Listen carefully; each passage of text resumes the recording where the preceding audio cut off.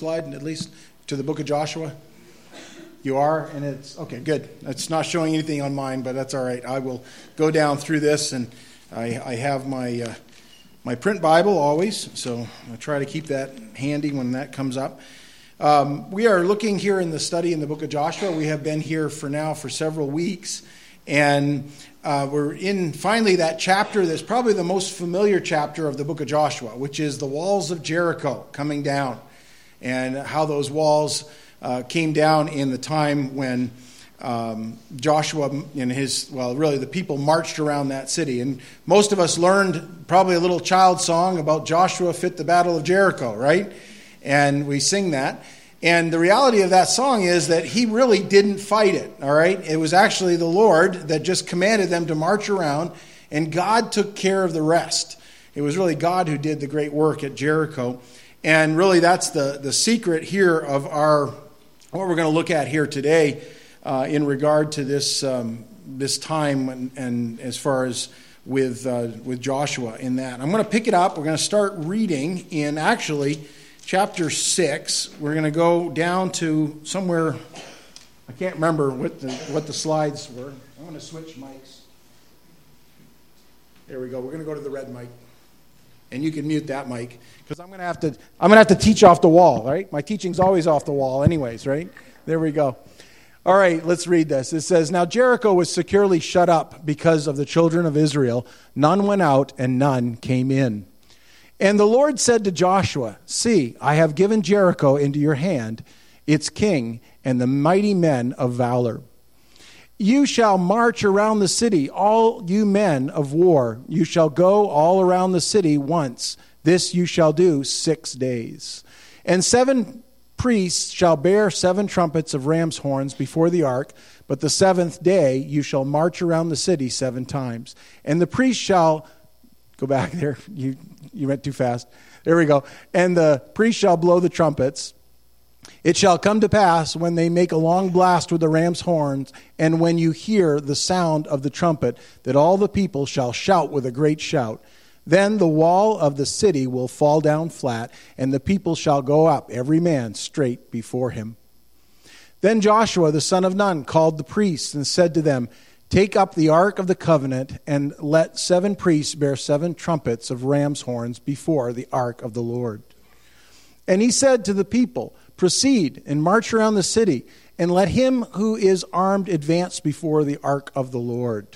And so it was, when Joshua had spoken to the people, that the 7 priests bearing the 7 trumpets of ram's horns before the Lord advanced and blew the trumpets, and the ark of the covenant of the Lord followed them. The armed men went before the priests who blew the trumpets, and the rear guard came after the ark, while the priests continued blowing the trumpets. Now Joshua had commanded the people, saying, 'You shall not shout or make any noise with your voice, nor shall a word proceed out of your mouth until the day I say to you, shout, and then you shall shout.' So he had the ark of the Lord circle the city, going around it once. Then they came into the camp and lodged in the camp. And Joshua rose early in the morning, and the priests took up the ark of the Lord. Then 7 priests bearing 7 trumpets of ram's horns before the ark of the Lord went on continually and blew with the trumpets. And the armed men went before them, but the rear guard came after the ark of the Lord, while the priests continued blowing the trumpets. And the 2nd day they marched around the city once and returned to the camp. So they did 6 days." Let's pray. Lord, we are grateful for your word. And Lord, as we open it this morning, I pray you would teach us as only you can. Lord, I thank you for the very fact that this miracle that took place so many years ago is done by the same powerful God that we come to today, in whose name we have gathered and we are going to worship this morning. And so now open your word, we ask in Jesus' name. Amen. There are some lessons that we can learn from this chapter, and I want to look at those lessons this morning. And the first one is actually tailored so that it kind of connects with what we talked about last week a little bit. And can I have my mic up just a tiny bit, the red mic? I'm not sure if it's up. There we go. I feel like I'm trying to project, but it's not quite there. We learned last week about the captain of the Lord's hosts, and we find that in chapter 5 in verses 13 to 15. And I just want to look back and read those verses once more for you. And it says, "It came to pass when Joshua was by Jericho, he lifted his eyes and looked, and behold, a man stood opposite him with his sword drawn in his hand. And Joshua went to him and said to him, 'Are you for us or for our adversaries?' And so he said, 'No, but as commander of the army of the Lord, I now have come.' And Joshua fell on his face to the earth and worshipped, and said to him, 'What does my Lord say to his servant?' Then the commander of the Lord's army said to Joshua, 'Take your sandal off your foot, for the place where you stand is holy.' And Joshua did so." Last week we looked at that part of the text, and we found that before this battle of Jericho, really this miracle at Jericho is probably better said, because it was God who was going to drop the walls of Jericho, and they weren't going to do anything except march around at that point. And the defeat of Jericho would involve them going in and conquering the city. But what we have here is Joshua getting his priorities right. And you find that in this book where Joshua goes before the Lord, seeks direction, and we talked about that last week a little bit. But the lesson number one would be a lesson on supremacy. That there is someone bigger than us, and someone that we need to go to and really come before the Lord. And Joshua pictures for us that individual who does that. He understood that there was a supreme person. That person is called the Lord. And he comes before this one who is the captain of the host of the Lord. And we looked at that last week, and we saw that that indeed was a pre-incarnate Christ. And prior to the manifestation of Christ in Bethlehem, when he comes into this world, we find him as the eternal Son of God appearing elsewhere in Scripture. And this is one of those occasions. We looked at that as well.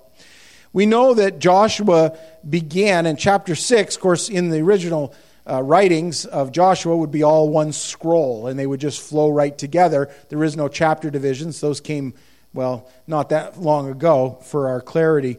But chapter 5 and chapter 6 connect right together. And I think that last part of chapter 5 is imperative to set the stage to when you come into this idea of following the Lord, because Joshua, as their leader, had to do that. He understood his position as well. And we know that Joshua comes before this one who is the captain of the Lord's host, and he falls down and he worships him.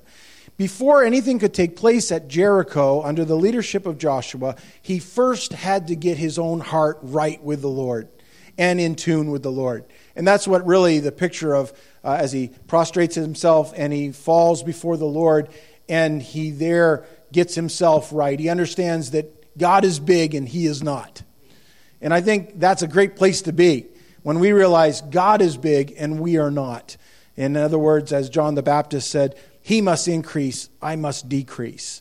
And I tell you what, when that happens, we see God at work. And we see him delighting in glorifying his name and doing mighty things when we just get out of the way and we know our own place in the proper perspective of that. We have a supreme power that is seen also in that section. When Joshua meets this one, and we talked about this last week, this man, it appears initially, he meets this man and he asks, "Are you for us or for them?" And I always find it an interesting kind of comeback, because the Lord doesn't say, "I'm for you, Joshua," or "I'm for them." He says, "No." And you know, sometimes we have it all wrong. You see, sometimes we think we're on the Lord's side, or the Lord is on our side. And in reality, we need to be on his side. It isn't a matter of him showing up to take sides. Really, what was expressed here is that he came to take over. And that's important, because if we get in the way, and we like that. I mean, you see people, their favorite team or something, and they say, "Lord, come on our side," and like calling, Red Rover, calling the Lord right over, right? We used to play that game, and that's not how it works. God wants to take over. He wants to take over your life. He wants to take over every aspect of your life, and he's the only one that can manage it correctly. You know, if I wanted to take over your life, I don't, by the way, but if I did, I can tell you this, I have a hard enough time managing my own life, all right, let alone other people's lives, and to understand that I can't do that perfectly, but God can. And so, I hate to tell you, but your pastor falls short in trying to manage your life, just so you know. And but I will help point you to the one who can. And that's part of that. There are some lessons that we have here, and ultimately, we have to understand before you come to the Jericho experience that these impenetrable walls, whatever they be, and Jericho pictures for us really the whole system of the world, which is overcome by faith. And this world around us and everything in aspect, and we live in this world, right, has lots of really thick, hard, long, high walls, right, and spiritually speaking. And there are these impossible things that we face. Joshua was facing those impossible things, and he was doing so, and he was going to be victorious, and the people of Israel would be victorious because he went before the Lord and understood this lesson on supremacy. Secondly, there was this lesson on submission. This lesson on submission. And it goes with that idea of that God is big and I am not. And sometimes it's just a matter of saying, Lord, I know where's my place. In regard to him, it's always under him. We're not over him. If you want to be more than God, and certainly man tries to do that, don't we? You're in big trouble because there is no one stronger and mightier and more powerful than God. Matter of fact, that was the original sin, the sin in heaven that took place when Satan, Lucifer is his name, God's created angel, said, I will be like the Most High. And the outcome of that was that God cast him forth from his presence. The Bible records that. And about a third of the angels of heaven went with him. In other words, Satan wanted to be like God. And by the way, that's the same promise he gave man in the garden in Genesis chapter 3. He said, in the day you eat thereof, you'll be as gods, knowing good and evil. In other words, if you just partake of the one thing God doesn't want you, the reason he doesn't want you partaking of that is because he knows you'll be like him. And Adam and Eve said, oh, that sounds good. It wasn't good. Sin entered into the picture, and with it, death. And all the consequences of sin and all the evil that has perpetrated our world in doing that. We see that.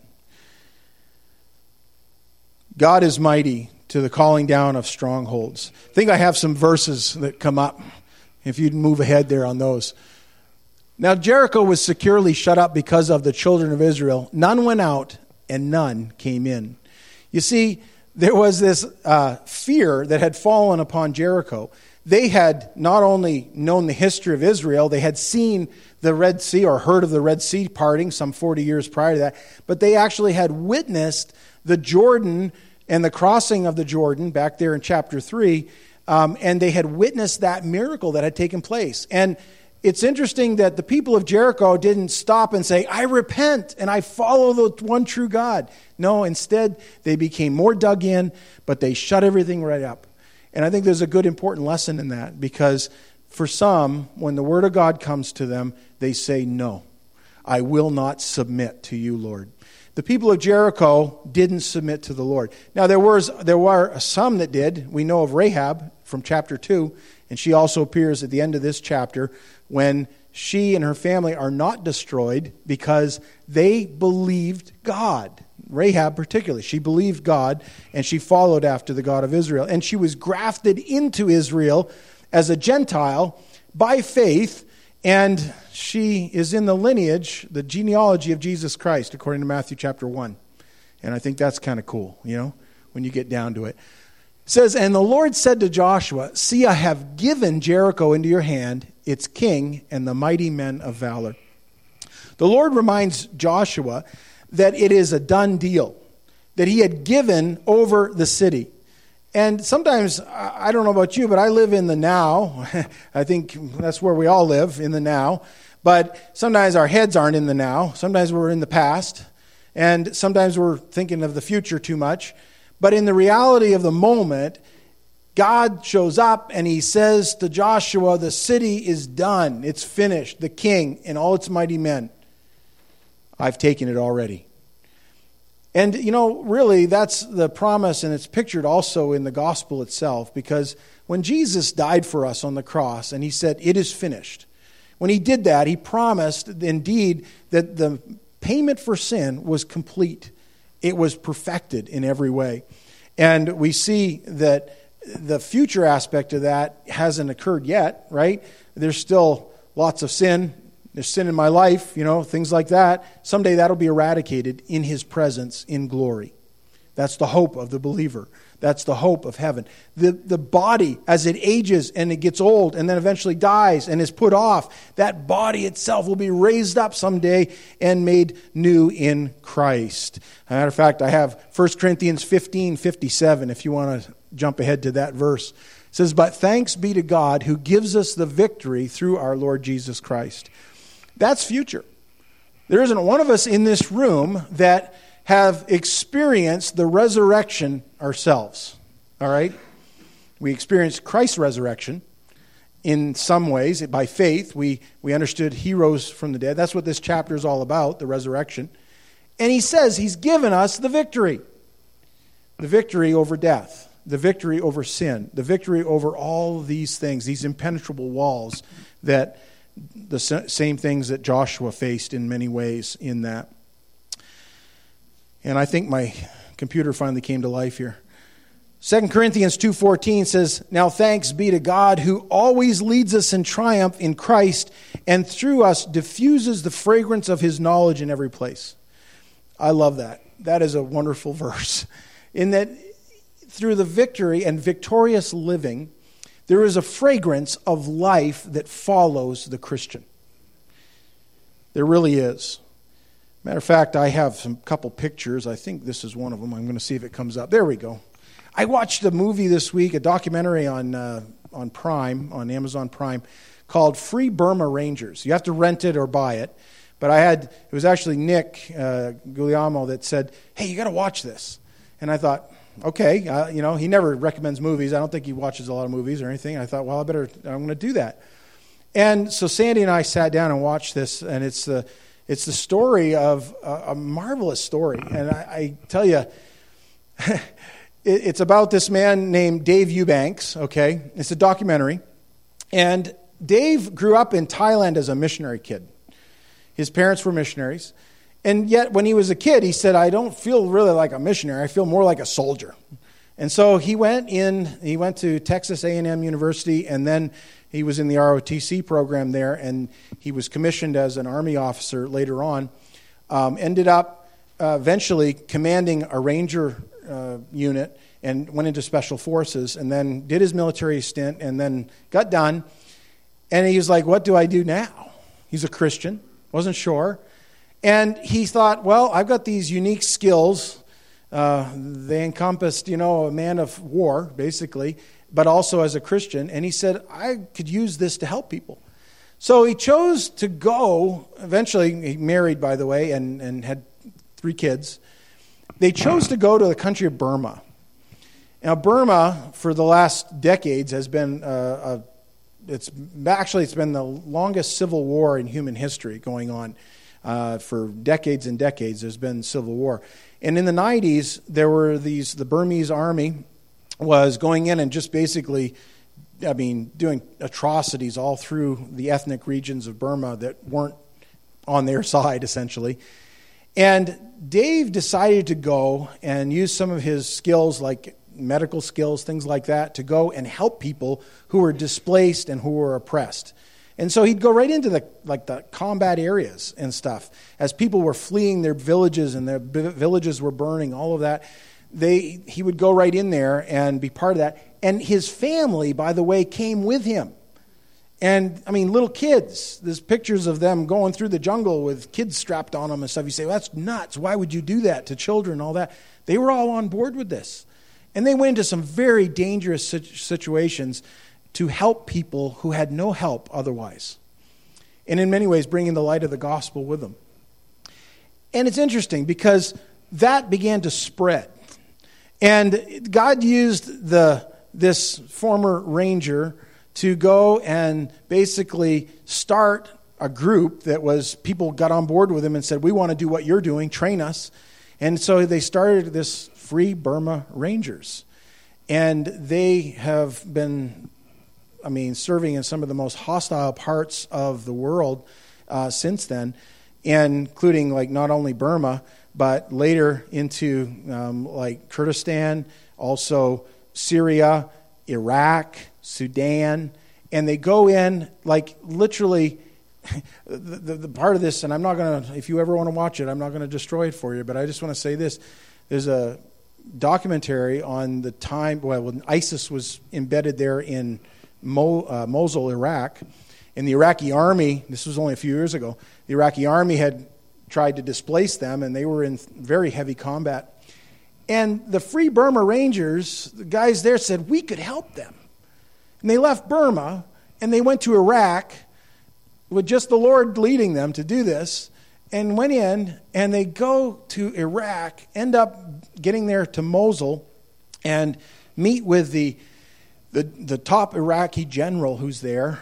And here's Dave Eubanks standing in front of this general, offering his own support to the general, saying, we'll help you displace ISIS, we'll help you treat civilians or your people as far as medical needs, anything like that. And he said, I felt like I needed to pray. And he said, it was like God told me, get down on your knees when you pray. And he said, I don't even normally do that. And he says, right in front of this general, he got right down on his knees and he began to pray, and he prayed in Jesus' name. And this general, when Dave Eubanks stood up, he looked at him, he says, I know now you're a God-fearing man, because he humbled himself to pray to God as a Christian. That general, who was a Muslim, took note of that. Over the next weeks and months, as that battle for Mosul took place, the Free Burma Rangers were right there, not only documenting the atrocities of ISIS, and that's part of their mission too, is documenting, and sometimes they're the only people actually conducting themselves as journalists in any of these hot areas because they're so dangerous. And they were rescuing civilians that had been injured, and some severely injured, from the rubble that was right there while under fire, and got into combat with it as well, including taking fire and actually engaging ISIS directly, these guys, as a missionary. It doesn't fit your worldview probably, At the end of that, what stood out to me is this picture, is Dave Eubanks and this Iraqi general. This Iraqi general, after they were victorious, he comes up to Dave Eubanks and he's hugging him. And he says, I prayed to God for help, and God sent me a Christian American. And you know what he said? He says, I want you to go back and tell people in America this is how Christians should live. Whew. Wow. Listen, everything he did was culturally inappropriate in a Muslim world, just so you know. But it was what Jesus told him to do. And he went into the most dangerous of spots, still does that. You can look him up online, freeburmarangers.org, and it's fascinating. And I can't argue anything really about them.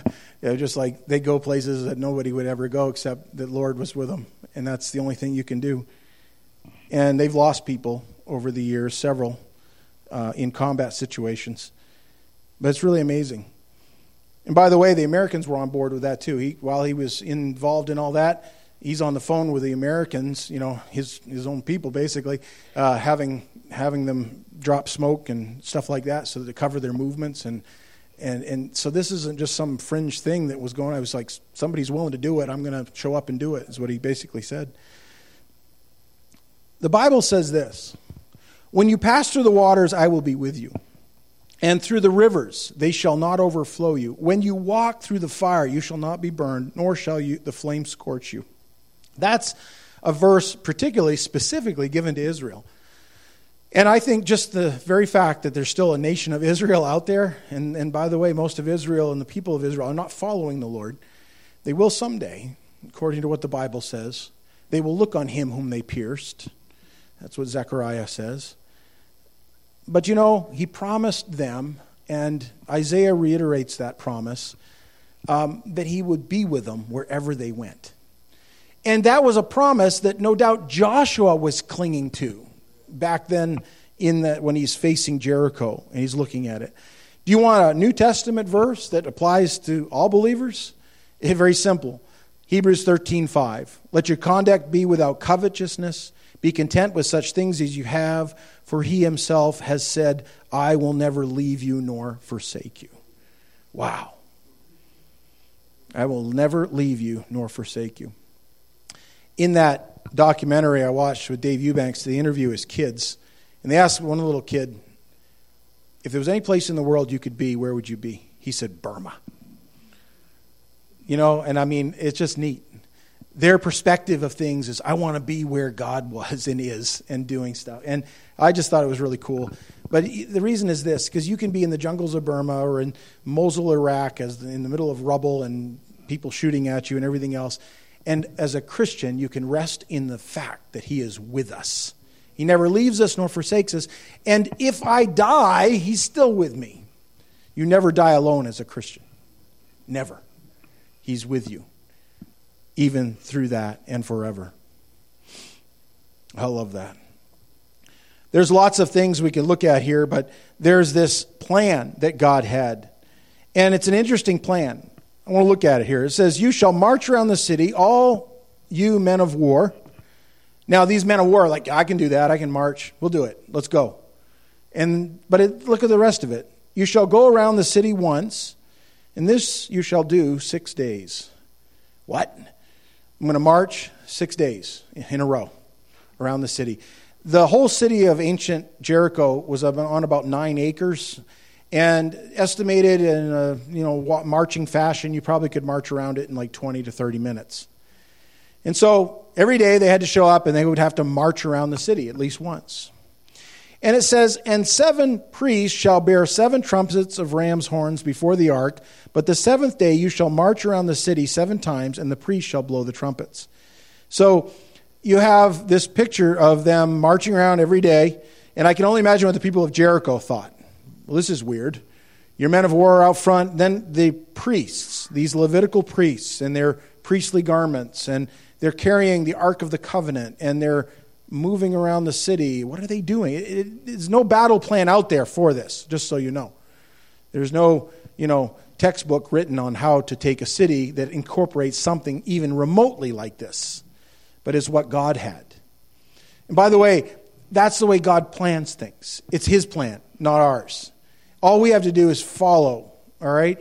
And that's the gospel message. How is it that through death you can have victory over death?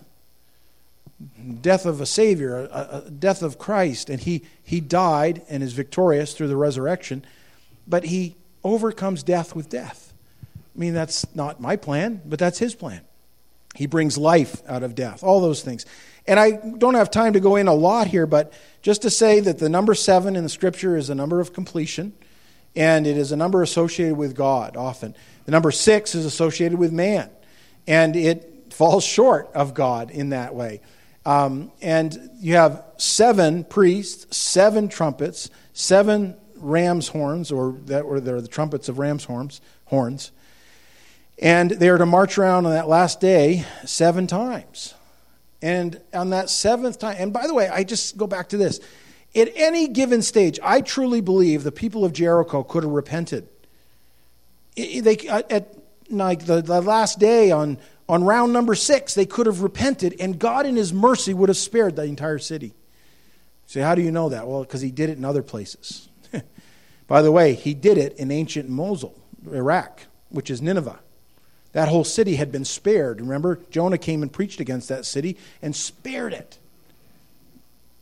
A couple 100,000 people there that didn't even know their right from their left. Those were the little ones.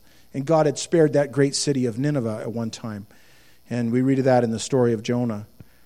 But we know that he also would have spared Jericho. But they didn't repent.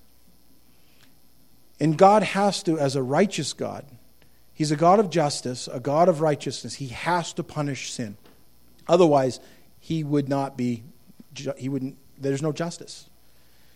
And he has to do that. But he's slow to anger, the Bible says.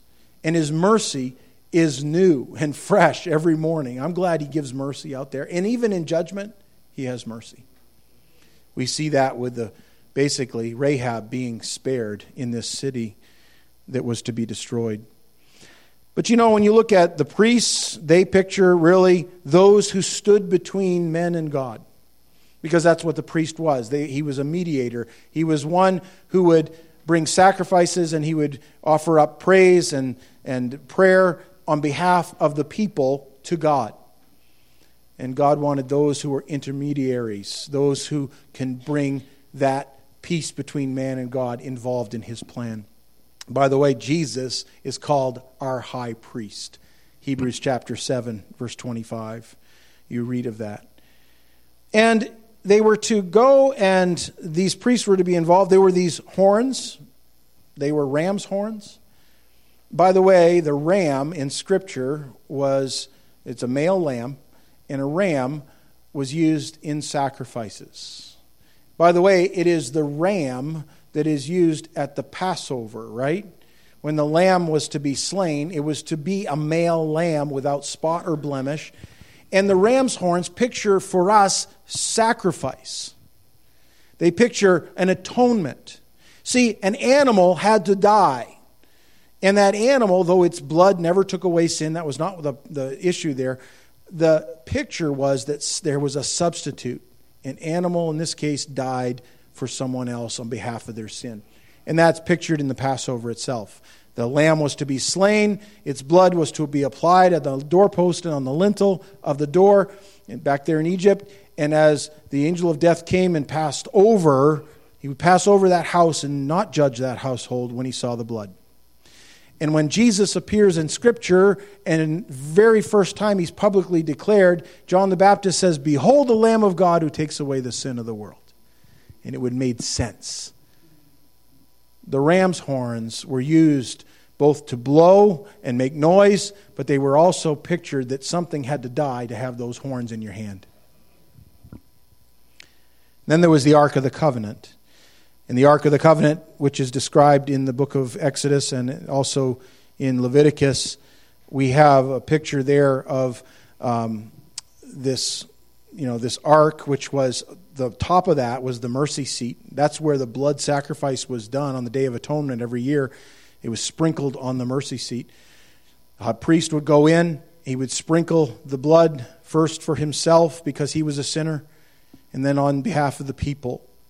And the sacrifice was accepted before the Lord. And it was a picture of a greater to come who would put away all sacrifices forever. And that's the Lord himself. In Romans chapter 6, verse 10, it says, "For the death that he died," that's Jesus, "he died to sin once for all. But the life that he lives to God." That's the great truth and the power of the sacrifice and resurrection of Christ. We have that today. Jericho. Really, all they had to do was follow God's plan, and then God would do the rest. And that's all you have to do is follow God's plan, and he does the rest. When he says, "Whosoever believes in me, he shall never perish." I love that. Listen, if you follow his plan, which is the only one plan, he doesn't have multiple plans, it's through the cross of Christ and the sacrifice that occurred there, and through that risen Savior today, that salvation is offered, and there's no other plan. And you might think, well, I must have to do something for it. I must have to go and earn it somehow. No, you can't. You won't. You just have to follow his plan. He does the rest. Galatians chapter 2, verse 20 says, "I have been crucified with Christ. It is no longer I who live, but Christ who lives in me. And the life which I now live in the flesh, I live by faith in the Son of God, who loved me and gave himself for me." Another thing that Dave Eubanks said in that documentary, and I love what he said, it was an invitation to commitment. He says, we're all going to lose our lives someday. All of us. I hate to tell you that, but we're all going to lose our lives. It's a matter of how you're going to live your life now and for whom you're going to live your life now. And the reality is most people, they try to live for themselves only, and they're still going to lose their own life. That's going to happen. But here's someone who said, I'm going to do it for someone else. and I'm going to go live for someone else. And I may even die young for someone else, but I'm going to live for the Lord in that. And I think ultimately when we come to this idea positionally that we've been crucified with Christ, I'm a dead man walking, is really what it says. Now that isn't like maybe that's a little depressing, but it isn't. It's really a whole new take on things. It's like if you know that you're going to die and today's your last day. Let's just say you knew today was your last day. How would you live today? Would it be a little different? Maybe not. Maybe you're living the way you want to live right now. But listen, I think I would say, I'm going to live, and I got a few people I got to tell about the Lord. I've got some things I need to, go over here and do and that to make right. And, all of a sudden we're living differently. We should always be living in the light, the fact that we're crucified with Christ and we don't live for ourselves. We're now living for Him. That's what Galatians 2:20 says. Submission to God's power.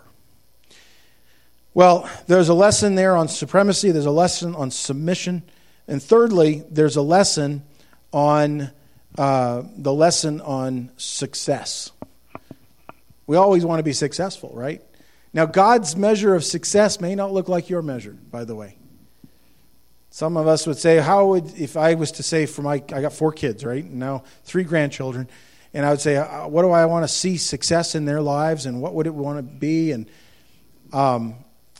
probably most people would say, as long as they're healthy and as long as they have, enough money to live and they're doing this and education, and those are all noble things. I think any parent, any grandparent would want to see security for their offspring. But what does God want? Success. God wants us to show up for the task that is ahead of us and not be caught up with the sin on one side and the good things on the other. That was another thing I heard. Because those two things are always fighting against us. The good things and the sin. And for the Christian, we're to live so close to the Lord that we can just pull up our tent pegs and go. And march. And move. And do. And we need to be doing that.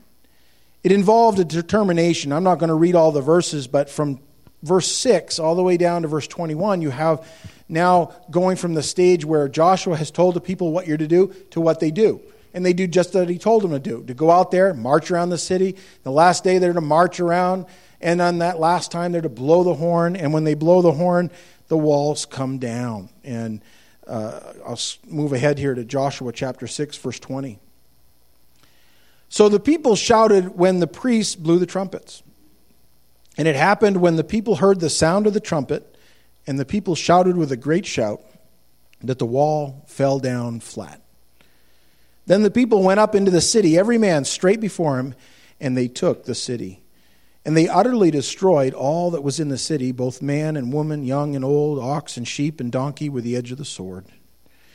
And my friends, the rest of the chapter that deals with Rahab being spared, but you read there in those last 2 verses that we just looked at of the fruition of following God.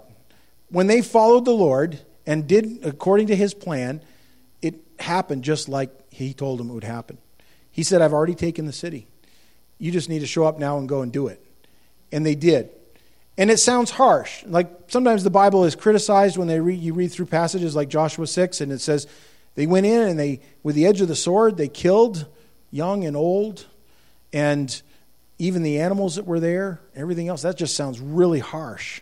And I would say, first and foremost, for the Christian, that's not our warfare. We're not to be going in and taking lands and taking kings. But for Israel, they were to do that because God had commanded them and had given them that land. And for 400 years, the Canaanites, the people that were there in Jericho, generations of them, had space to repent, and they didn't. And it just shows, again, this world as it is, there are people that say, I'm going to do my own thing, I'm going to live in my own sin, and I'm going to make as much sin as I can do. And they live without any knowledge or fear of God in their life. And someday God will have the last say, unless they turn to Him. And that invitation to turn to Him in repentance, that's doing a 180 and about face from my ways to His ways, and saying, Lord, I trust You as my sin bearer. Come and forgive me of my sin. Help me to live my life now for You and not for myself.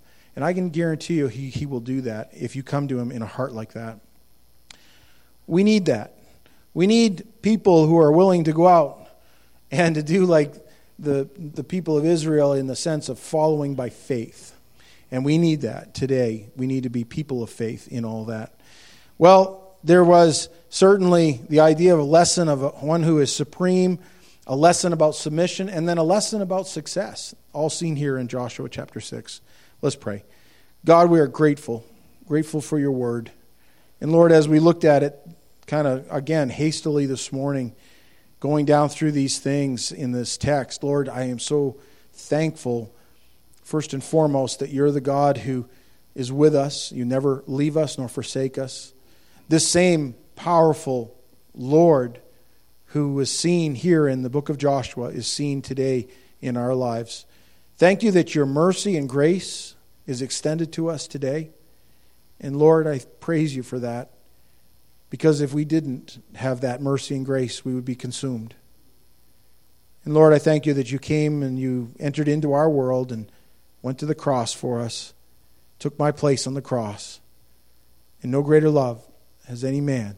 He lays his life down for his brothers. And Lord, thank you. You did that not only for brethren, but for enemies. What a wonderful truth that is. We love you in Jesus' name. Amen. Nick?